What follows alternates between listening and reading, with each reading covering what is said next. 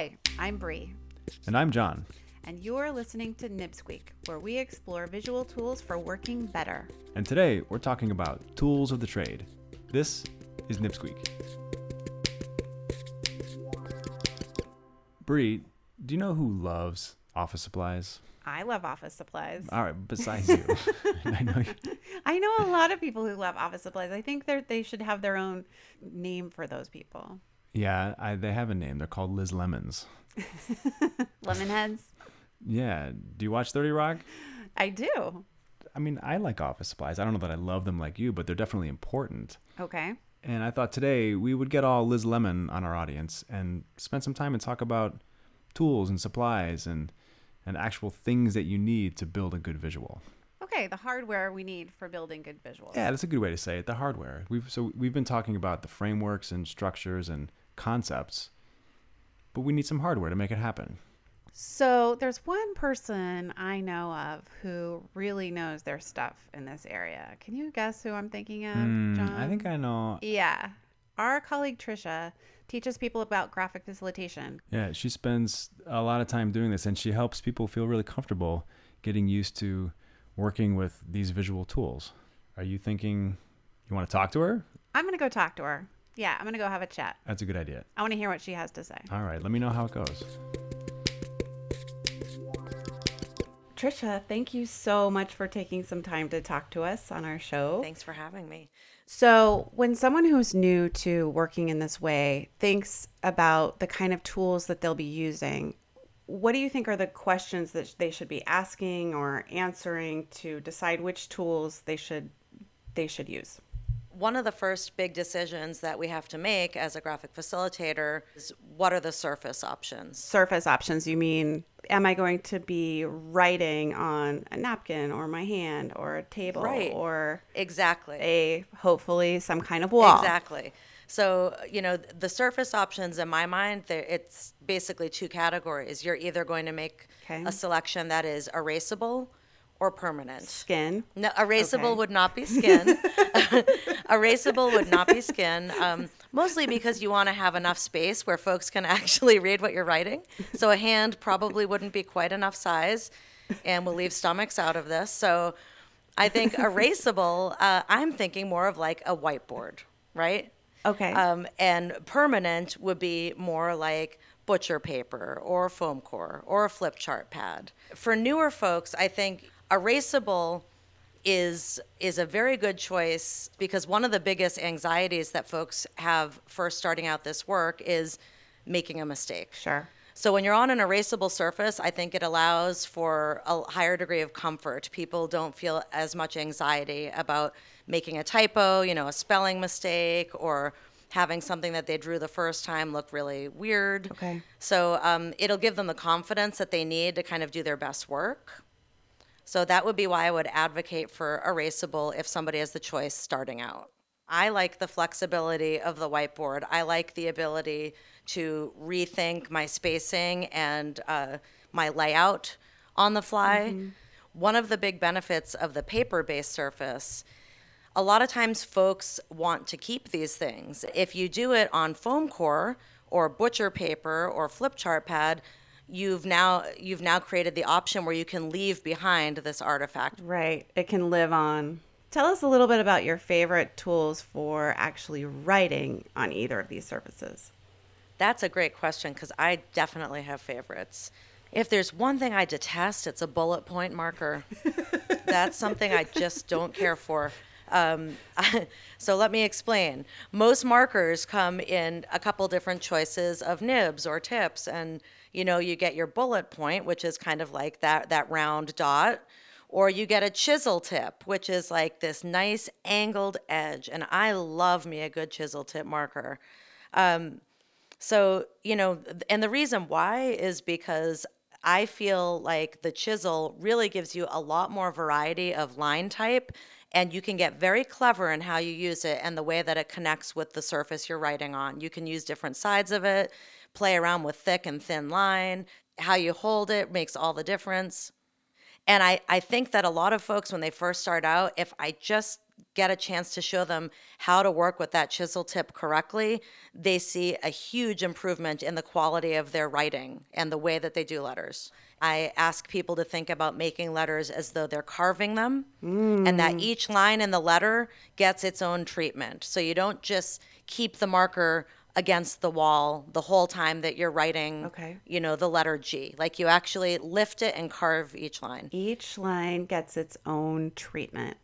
Correct. So it's like you're carving the letter. And when you lift the marker off of the wall and you go to do like the second line for the letter E, that's your opportunity to slightly shift the way you're holding the tip so that, again, you're getting the best part, the flat edge connecting with the surface. So, what are your favorite things to actually work on these surfaces with? What are your favorite markers? So I have favorites at both ends of the spectrum. Okay. I think, there's some great sets of markers that you can get that are widely available. They come in like sets of 6 or 12. They're reasonably affordable. They have a really nice chisel tip and are easy to work with. Okay. And, that's available both dry erase and permanent. Okay. On the other end of the spectrum, if you want to get really kind of serious and start to acquire tools that you feel really loving and protective of. Yes. Some of my favorites come from Germany, and in addition to coming in a variety of beautiful colors, like great palettes, a great thing is that you can refill the inks, so you can actually order inks, and Yep. instead of just tossing the marker and buying a new one, you can refill it. I have those markers and I love those markers. And I have Yes. a box of ink that I protect with my soul because my children are Absolutely. know where it is. Did you ever find yourself kind of like carving your name into the side of a marker? Yeah. I have actually. Writing and putting a little name tag on there to make sure it gets No back one to you. steals it. So I have another question for you, Tricia. You have 30 minutes to prepare. You've been told we'd love for you to come and capture and help us facilitate. You have 30 minutes to pack your supply bag full of things. What are the 5 things that you're going to throw in there? What I would pack would be a really decent, as new as possible set of expo markers.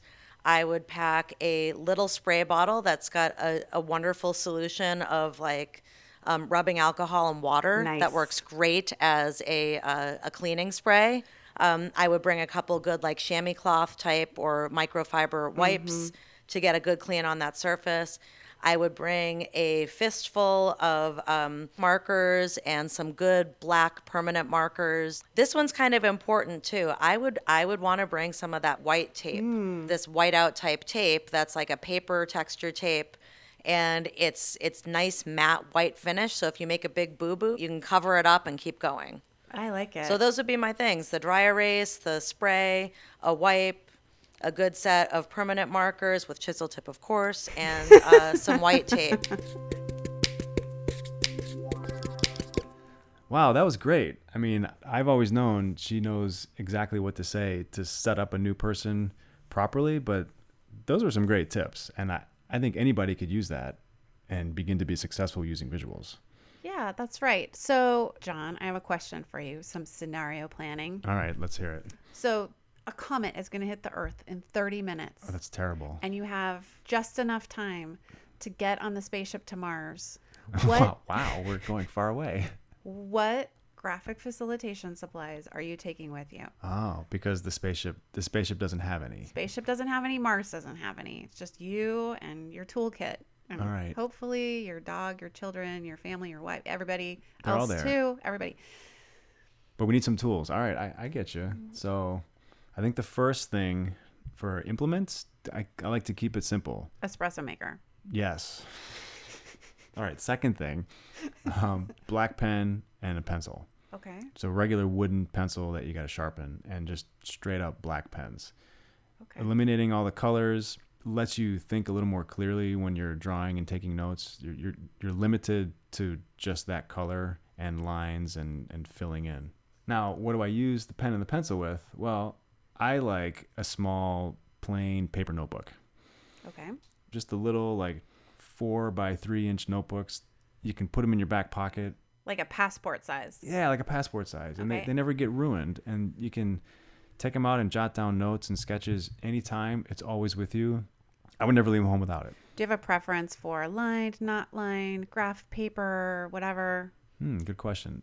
Definitely not lined. Just not lined, plain too. blank Here. paper. The last thing, assuming we have power on Mars. Assume we do. Okay.